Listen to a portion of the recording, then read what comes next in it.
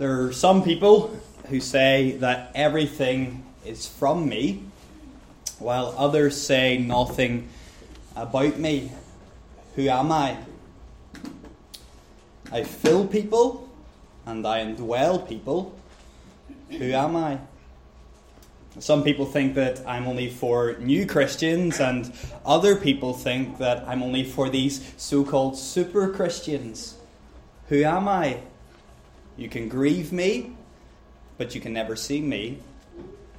Who am I? Who am I? It's not a rhetorical question. Who am I? Who? Holy Spirit. The Holy Spirit. These few statements highlight that there exists so much confusion in our world about the person and the work of the Holy Spirit. That was true in history, and it remains true today. Just go online and listen to different sermons and different prayers and even different songs that we sing, and it will soon show you that people are confused about the person and the work of the Holy Spirit. I wonder if that includes you this morning. Some people have wrongly claimed that a certain act is an event or a result of the Spirit's work, and while others have failed entirely to appreciate the true and genuine work of the Spirit, and many others, sadly and simply, don't think about Him at all. That's why one author wrote a book on the Holy Spirit entitled Forgotten God. He is the forgotten member of the Godhead. And if we fail to think biblically about the Holy Spirit, we misunderstand who He is and misrepresent what He does. And yet that's precisely what our whole series, our mini-series, has been challenging. It's a series that has called us back to the Bible, encouraging us to stop bringing our expectations to the text and rather allow the text itself, God's Word, to teach us and to instruct us and to show us who God has revealed Himself to be. Father, Son, and today, Holy Spirit. It's to allow the Word of God to rebuke us, to correct us, and to teach us about the triune God. And today, as we consider the Holy Spirit, I want to transition from the Old Testament, where we've been the last two times, and move to the New Testament in John chapter 16. From John chapter 14 up until John chapter 16, Jesus has spoken at length about the person and the work of the Holy Spirit, or to use his language, the person and the work of the Helper. John 16 verses 4 to 15, our passage for this morning, provides a comprehensive summary of the person and the work of the Holy Spirit. But notice that I said it's not exhaustive. It's comprehensive, meaning that it covers a lot, but it's not exhaustive, because the other passages in the New Testament and in the Old Testament reveal and give us more about the work of the Spirit. So please bear that in mind as we read the passage and then notice some foundational truths about the Spirit.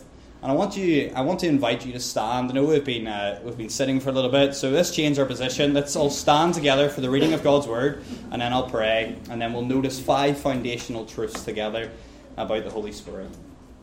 John 16, on the second half of verse 4, Jesus said, "I did not say these things to you from the beginning, because I was with you, but now I am going to Him who sent me, and none of you asked me, 'Where are you going?' But because I have said these things to you, sorrow has filled your heart. Nevertheless, I tell you the truth, it is to your advantage that I go away. For if I do not go away, the Helper will not come to you. But if I go, I will send Him to you. And when He comes, He will convict the world concerning sin and righteousness and judgment. Concerning sin, because they do not believe in me. Concerning righteousness, because I go to the Father, and you will see me no longer. Concerning judgment, because the ruler of this world is judged. I still have many things to say to you, but you cannot bear them now.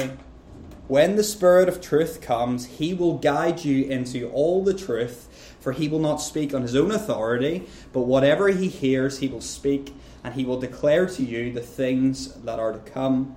He will glorify me, for He will take what is mine and declare it to you. All that the Father has is mine. Therefore I said that he will take what is mine and declare it to you. Amen. Spirit of God, we thank you that you're here with us, that you're in this room, not in a general sense, but you're personally within us and indwelling us as believers. And we thank you for your ministry of conviction and opening our eyes to understand truths about Jesus. That it's not about you, but it's about Jesus. And that's our prayer today, Spirit, that as we look and try to understand biblically about your person and your work, that through that you would show us Christ. In his name we pray. Amen. You can take your seats. So the question we have before us is, who is the Holy Spirit and what does he do? And I believe in our passage this morning we have 5 foundational truths about the person and work of the Holy Spirit. Again, it's not exhaustive. There are other passages, but this passage specifically reveals to us 5 foundational truths about the person and the work of the Holy Spirit. Notice firstly that the Holy Spirit is a person. The Holy Spirit is a person. Unknowingly or unintentionally, all of us at some point have referred to the Holy Spirit as an impersonal force or power. It could have been in conversation, it could have been in prayer, it could have been a slip of the tongue, it could have been in song. Some of us refer to him as an impersonal it.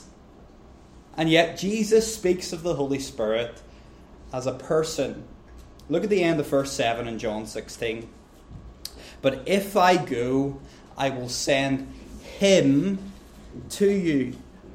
And again at the start of verse 8. And when he comes, he will convict. Not when it comes, but when he comes. And in these 12 verses alone, Jesus has 12 masculine personal pronouns, all of which refer to the person of the Holy Spirit. And in fact, Jesus breaks Greek grammatical rules to do so. Now, this is an international church, so many of us have experience or continue to have the experience of learning a new language. And most languages, apart from English, most languages follow the rule of agreement. That gender, masculine, feminine, neuter, person, first person, second person, third person, or plural, singular or plural, that they all must agree together. We're all familiar with that, I believe. And that's the same of Greek in the Bible. The word spirit in verse 13, the spirit of the truth, is in the neuter gender, and yet the pronouns referring back to the spirit of truth are masculine. So Jesus breaks this grammatical Greek rule. Why? Was Jesus uneducated? Was he unaware of what was happening or what he was saying? No. He was simply referring to the Spirit in the correct way, as a person. And not only does Jesus use personal pronouns to describe the Holy Spirit, but he also describes him as completing personal tasks. Look at the middle of verse 13. Whatever he, notice the masculine personal pronoun, whatever he hears, he will speak, and he will declare to you the things that are to come. The Spirit hears, the Spirit speaks, the Spirit declares. Elsewhere in the New Testament, we're told that people can lie to the Holy Spirit, that we can grieve the Holy Spirit, that the Holy Spirit spoke to the early church, Acts 13, and said, set apart Paul and Barnabas for the mission that I have called them to. That the Holy Spirit makes intercession for believers. The Bible consistently, over and over again, uses words and phrases reserved for people to describe the Spirit. Why? Because a force can't hear, a force can't speak, but the Spirit can, precisely because he is a person. He is a person. Now, I've said already, I don't want to go beyond John 16 much this morning, but I think it's important to do so, to stress that, yes, the Spirit is a person, and yes, the Spirit is fully God. Just as the Father and the Son are distinct persons of the Godhead, so too is the Holy Spirit. Acts chapter 5 verses 3 to 4 show that to us. It should be on the board behind me. So Acts 5, just read along with me. Peter said to Ananias, "Why has Satan filled your heart to lie to the Holy Spirit and to keep back for yourself part of the proceeds of the land?" Verse 4, "While it remained unsold, did it not remain your own? And after it was sold, was it not at your disposal? Why is it that you have contrived this deed in your heart?" Notice this, "You have not lied to man, but to God." Verse 3, "You have lied in your hearts to the Holy Spirit." Verse 4, "You have not lied to man, but to God." How can that be true? Is it true? Because the Holy Spirit is God. He is the third person of the Godhead. Now, you may be thinking, well, Alex, that's really nice this morning. Why make such a fuss about this? Because surely it does not matter how we refer to the Spirit. But it does. You see, God has revealed to us exactly how we should describe Him. And if we refer to God then in a way contrary to how He has revealed Himself, we are not referring to the one true God, but we're referring to a God of our own imagination.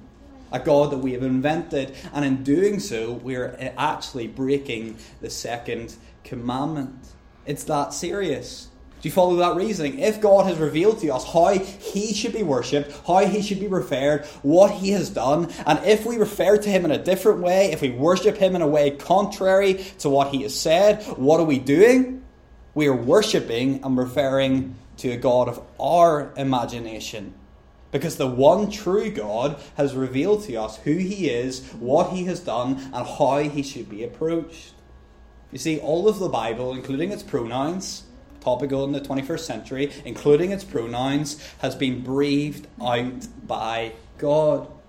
So we honour God when we address Him, Father, Son, and Holy Spirit, in the way that He has revealed Himself to us through His Word. And that includes by referring to the person of the Holy Spirit as just that, a person. And that's the first truth that we notice. The Holy Spirit is a person. Notice, secondly, from our passage, that the Holy Spirit continues the ministry of Jesus on earth. The Holy Spirit continues the ministry of Jesus on earth. When you read any portion of Scripture, you must read it in its God-given context. It's mentioned in a context because God has allowed it to be mentioned in that context. So in your personal Bible reading, always come to a text and think context, context, context. And the wider context of this passage is the farewell discourse where Jesus is preparing His disciples for His soon departure, referring to the crucifixion and then His ascension to heaven. It runs from the middle of John chapter 13 until the middle of John chapter 16. And in it we see Jesus tenderly speaking to His 12 disciples and preparing them for His departure, graciously reminding them that He has provided for them. While Jesus was with His disciples on earth, He acted as their shield, as a buffer for them, as a shock absorber. So when someone criticized the disciples, Jesus stood in and protected them. He shielded them and covered them from the hatred of the world. But now Jesus has been telling His disciples that He will soon be leaving them. Again, referring to His crucifixion and to His ascension. A truth that made them scared and it made them sorrowful. Verse 6. So when we read in verse 4, "I did not say these things to you from the beginning because I was with you," we should immediately ask, what things? What things? Well, the things that have come before this verse. Again, think context. From the middle of chapter 15 up until verse 4, Jesus has been teaching His disciples and telling His disciples that He is soon going to leave and they will be persecuted. They will be hated by the world because the world first hated Jesus. that they will now experience the full hatred of unbelievers because Jesus will no longer be physically present with them. But, and here comes the but, they shouldn't be sorrowful or afraid because Jesus has provided for them. Cast your eye down to verse 7. Jesus says to them, again in that context, he's leaving, they're going to experience hatred. Nevertheless, but I tell you the truth, it's a truly, truly statement. It is to your advantage that I go away, for if I do not go away, the Helper will not come to you. Yes, they will face hatred, but they won't face it alone because the Helper will be with them. Who is the Helper? He is the Holy Spirit. He is the Holy Spirit. The word literally means one called alongside someone. One called alongside someone. And different English translations use many different words to try and capture and summarize the meaning of this word. It's a word that's borrowed from the Greek legal world of someone who was called alongside to defend and to fight a case and to represent someone legally. An advocate, as the New International Version says.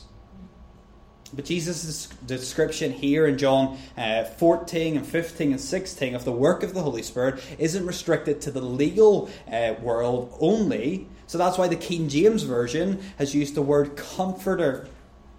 Comforter. The Christian Standard Bible, perhaps you use that, chose the word counselor. And the English Standard Version, which I read, has gone with helper. Advocate, comforter, counselor, helper. Which one's right? Well, I think all terms are appropriate. Why?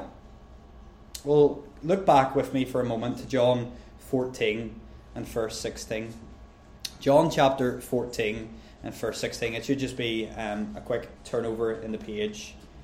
John 14 verse 16 is where the term was first used by Jesus. And Jesus tells us in John 14 and verse 16, and I will ask the Father, and he will give you another helper to be with you forever. Did you notice what the text says? Another helper. Not the helper, another helper. The Spirit is the second helper. So we immediately come and we ask, well, who is the first helper? It was Jesus. It was Jesus. And the Spirit's already been at work in this room this morning because I didn't know what was going to be read for our devotion today, for the Advent calendar. We've already read this passage in 1 John 2 and verse 1, where he says that, but if anyone does sin,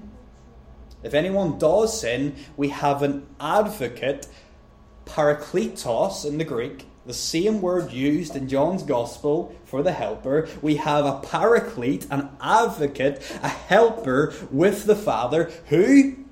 Jesus Christ, the righteous.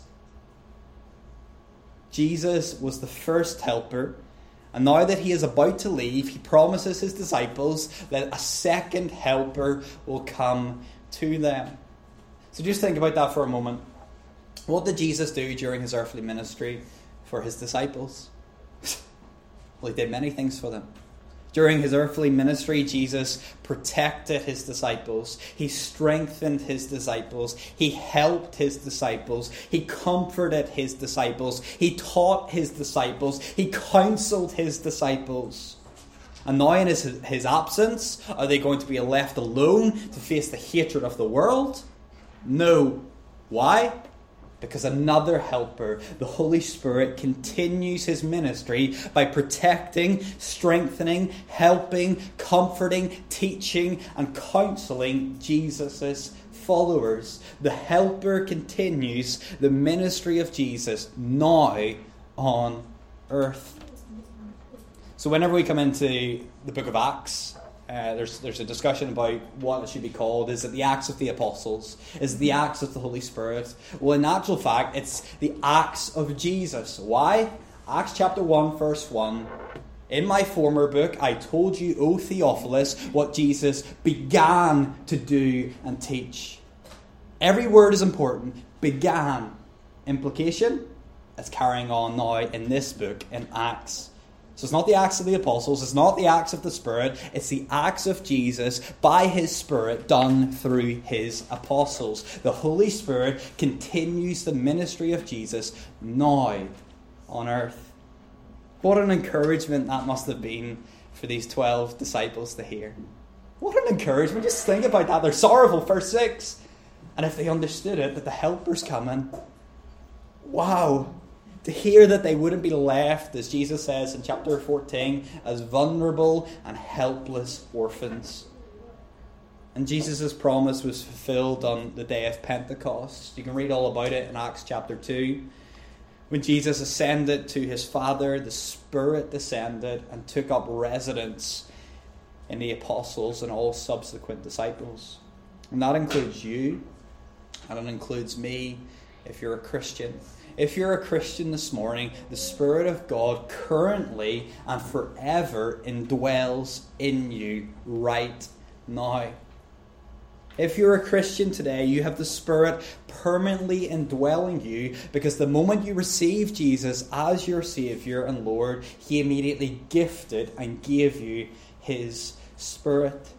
The Apostle Paul says in Romans chapter 8 and verse 9, anyone who does not have the Spirit of Christ does not belong to Him. If you are a Christian, it doesn't matter how mature you are as a Christian, you may only have been a Christian a couple of weeks, you now have the Spirit of God within you.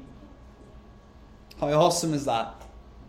How awesome is that He is with us right now, not in a general sense, but in a personal sense, living and indwelling within us to help us. Right now, Christian, the living God is within you. Bookmark just dropped. It's a mic drop moment. Amazing. Right now, the Spirit of God is indwelling you. And what an encouragement for us. Because when you're attacked, He will protect and sustain you. When you are weak, He will give you the grace sufficient to strengthen you. He comforts and He counsels you with God's Word. He assists you in telling others about Christ. He assists you with inviting other people to come to our Christmas celebration. He helps you in prayer and helps in your place call out, Abba, Father. It was to our advantage that Jesus ascended to heaven, because only then would the Helper permanently indwell God's people. What wisdom of God. The disciples and all of us wish Jesus was still here, and yet it was to our advantage that Jesus ascended so that the Spirit could descend. And when He descended, He continued Jesus' ministry on earth. So firstly, the Holy Spirit is a person. Secondly, He is a person who carries on the ministry of Jesus on earth.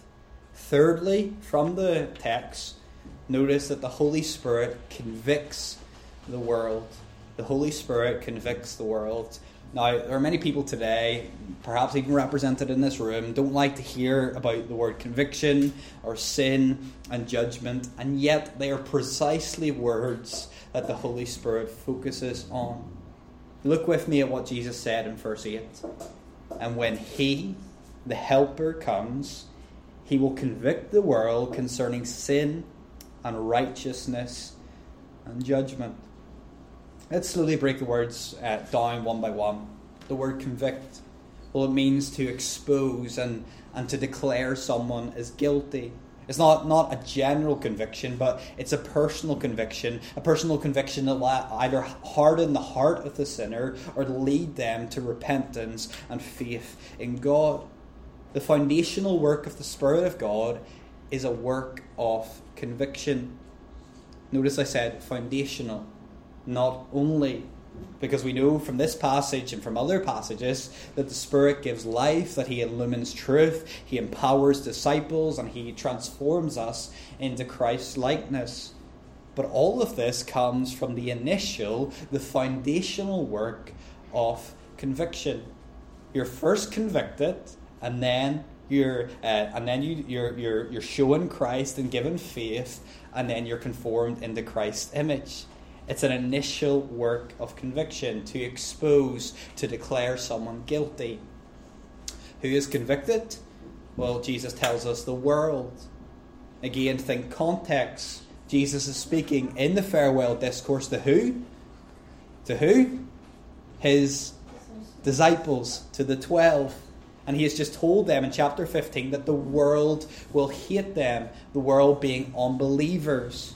Now he says the Helper will convict the world. Who is the world? The unbelieving world. How will he convict unbelievers? Well, God has designed it in such a way that the Spirit convicts through the preaching of God's Word. Can he convict without the Word? Of course he can. He is God. Does he convict without the Word? Not always.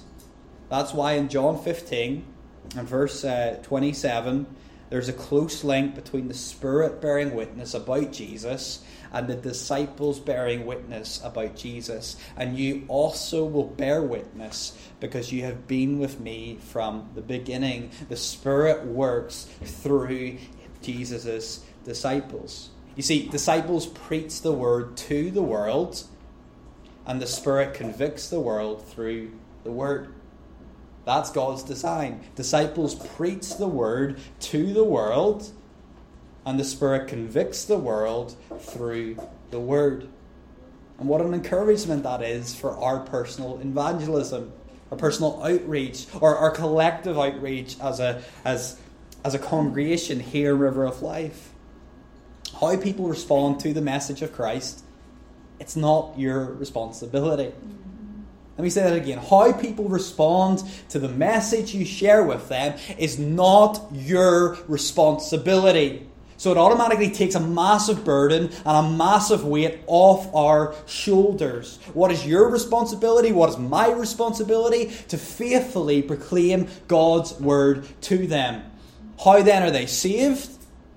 By the convicting word of the Spirit, who takes the word and convicts the world, because that's how God has designed it.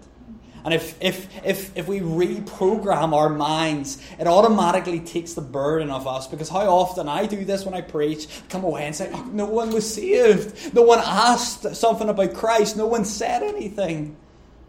But my task is to preach in faith and faithfully, knowing that the Spirit of God will take the Word of God and apply it and convict people, either to harden the sinner's heart or to lead them to Christ. So what does the word convict mean? It means to expose.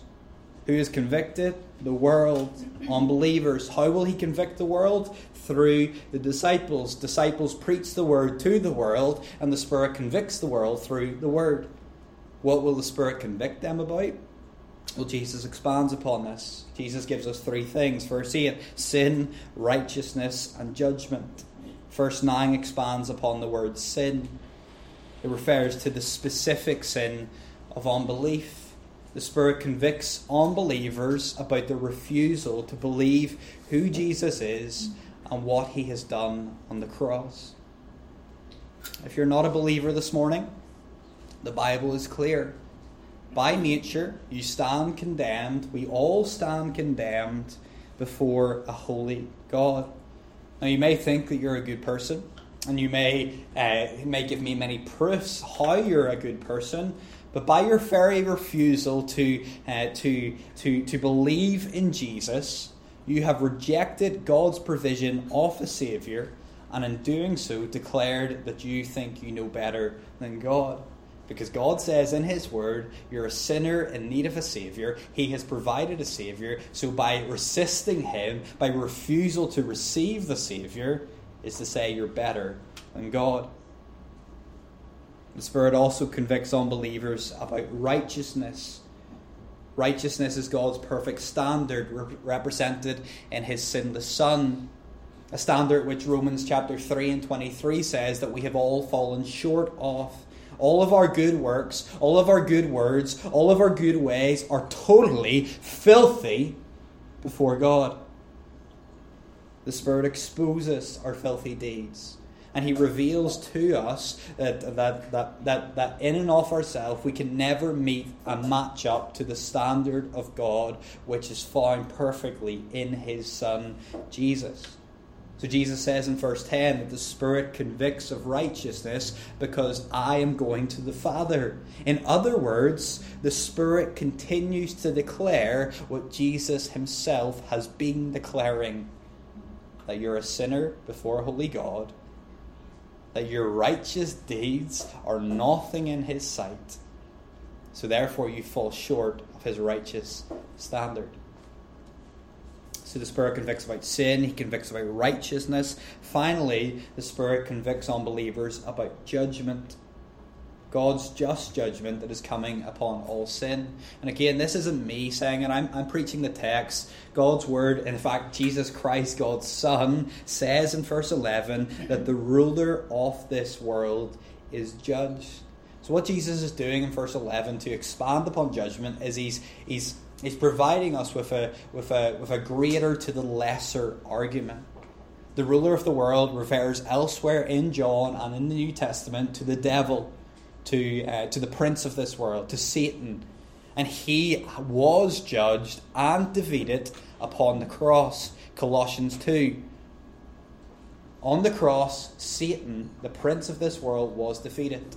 So Jesus says that His judgment took place upon the cross, and He is the greatest sinner of all sinners. So how much more will every other sinner be judged by Almighty God? It's a greater to a lesser argument. The prince of this world has been judged. It's final, it's certain. So therefore every other sinner will be judged.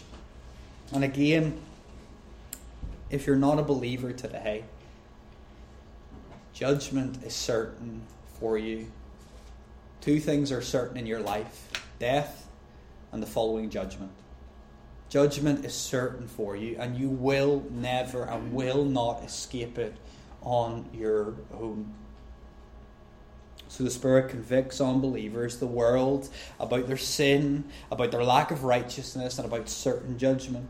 And He does this primarily through the preaching of the Word. But it's not a cause to despair. Rather, it's to lead people to repentance. This means then that the convicting work of the Holy Spirit is ultimately a work of love. You see, the Spirit reveals the sinner's sin to highlight their need for a Saviour. The Spirit expresses and exposes their lack of righteousness to show them their need for the righteousness of God provided in faith through His Son, Jesus. The Spirit testifies to certain judgment to call on sinners to respond immediately. So if you're not a Christian this morning, again, I'm talking to you. What I'm saying, it's not unloving, but it's totally done in love. It's to tell you the truth that God's Word, Jesus Christ, God's Son, declares that by nature we all stand as condemned before a holy God. Not to share that would be the unloving thing for me to do. And against this terrible background of a lack of righteousness, sin, and coming judgment, shines bright the glorious gospel of Jesus Christ. Shines bright the good news that at Christmas God has provided a Saviour for us, for you. John chapter 3 and verse 16, for God so loved the world that He gave His one and only Son, that whoever believes in Him shall not perish but have everlasting life. So the question comes out to you this morning, unbeliever: have you believed in God's Son, Jesus? If the Spirit is convicting you of your sin today, confess it to God and receive forgiveness by believing in Jesus. If the Spirit is convicting you of your lack of righteousness, receive the righteousness of God provided in His Son, Jesus. If the Spirit of God is convicting you of certain judgment that is coming, know that today is the day of your salvation. If the Spirit is convicting you, respond immediately by believing and receiving Jesus. It's an invitation to come, to believe, to, as we say, as River of Life, to come, drink, and live. Experience Jesus Christ, experience forgiveness of sins, the righteousness of God, and safety from the wrath that is coming upon this world. And that's what the Spirit of God does. The Spirit is a person. The Spirit continues the ministry of Jesus on earth. The Spirit convicts the world about sin, righteousness, and judgment. Fourthly, notice that the Spirit guides disciples into all truth. I wonder if you've ever wondered or thought about how the disciples were able to remember all that Jesus told them. Now, our Pastor Sam's been going through Mark's Gospel over the past month since I've been here, and each week we see the disciples just forgetting things, not understanding things. Last week, Jesus is talking about his death and his resurrection, and they're fighting about who's going to be the best in the kingdom. They're just silly and they're stupid, and it's just mad. But how then did we have how then do we have the Gospels and the letters? How then did they eventually remember and understand these truths? Can we trust the four Gospels? Can we trust the letters? Absolutely. Absolutely. Why? Because they are the product of the Holy Spirit, the Spirit of truth. Look at verse 13 with me. When the Spirit of truth comes, he will guide you into all the truth. For he will not speak on his authority, but whatever he hears, he will speak, and he will declare to you the things that are to come. Not a rhetorical question. Who is Jesus speaking to here? Who is Jesus speaking to here? His disciples, the 12 apostles. He's promising them that when he leaves, the Helper will guide them into the truth. Notice that there's a definite article emphasizing that it's one body of truth is in view. The truth that Jesus has taught them while he was on earth with them. So correctly understood, this passage, verse 13, is a promise from Jesus that the Spirit will bring to remembrance and make sense of all that Jesus had said in light of his death and resurrection. Jesus said it clearly back in John 14 and verse 26. The Helper, the Holy Spirit, whom the Father will send in my name, he will teach you all things and bring to your remembrance all that I have said to you. So, brothers and sisters, we can have complete confidence in God's Word, both the Old and the New Testament. Why? Because the author spoke, as Peter says in 1 Peter, the author spoke as carried along by the Holy Spirit. The New Testament is 100% reliable because it's the work of the Spirit of truth. John 16 teaches us that the Helper guided the apostles into the truth about Jesus. So we can trust the New Testament and we can trust the Old Testament. We can trust the Bible. Again, context. That's what it means in its context. So you ask me, well, Alex, what about us today? Does the Spirit guide us into truth today? Yes. Yes, he does. Not new truth, not new revelation, but he opens our eyes to understand the truth about Jesus as found in God's Word.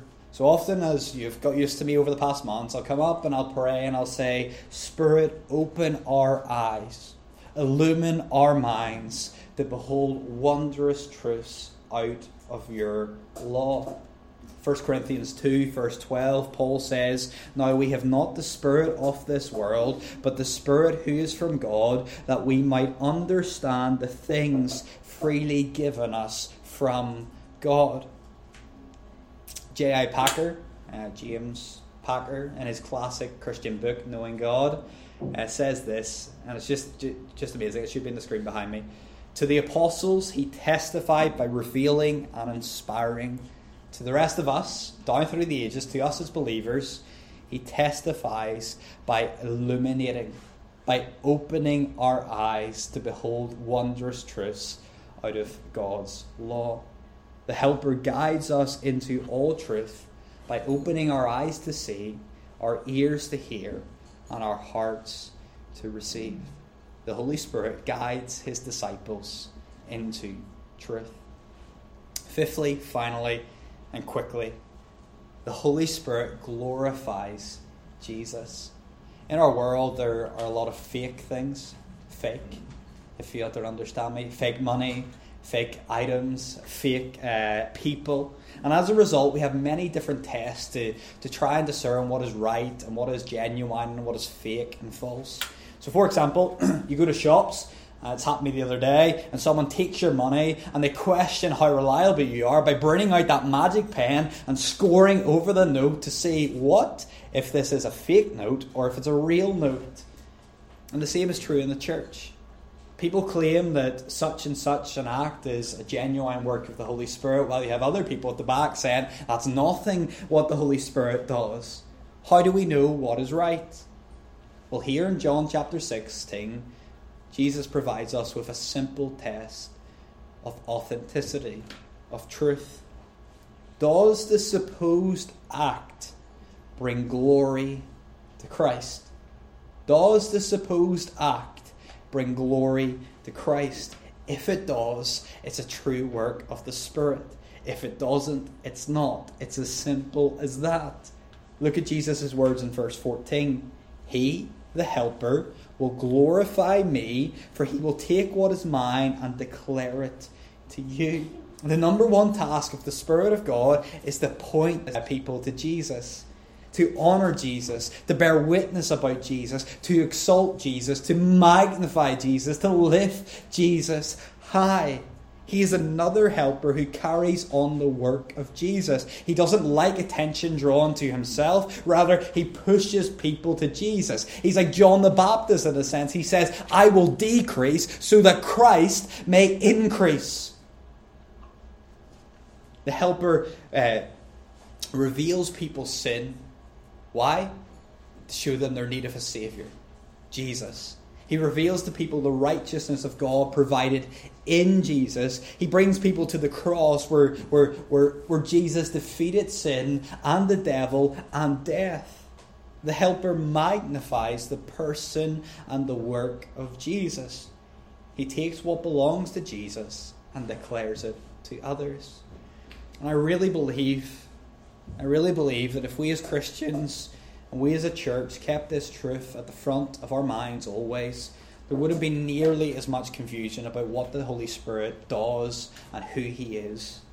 If an act or a supposed miracle or a word glorifies Jesus by representing his person and his work accurately, it is a true and genuine work of the Spirit of God.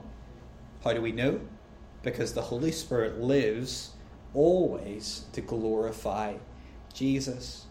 And that calls upon us, fellow Christians, to continually grow in the knowledge and the grace of the Lord Jesus Christ, 2 Peter verse 3, as has been shared. To know what honours him by knowing what he values, what he does, and what he teaches. And maybe the reason you or I or we can't discern what a true work of the Spirit is simply because we don't know what Jesus values, does, and teaches. The Holy Spirit lives and always glorifies Jesus. He hides away and says, look to him, not to me, but to him. 5 foundational truths about the Holy Spirit. Again, not exhaustive. There are many, many more. But as we come to a close, let me remind you of our overall application of this series. It's behold. Behold, it's a command that calls us to consider who we love and profess to worship. The behold God, I've said week in, week out, is like crossing the road. We stop, we look, and we listen to him.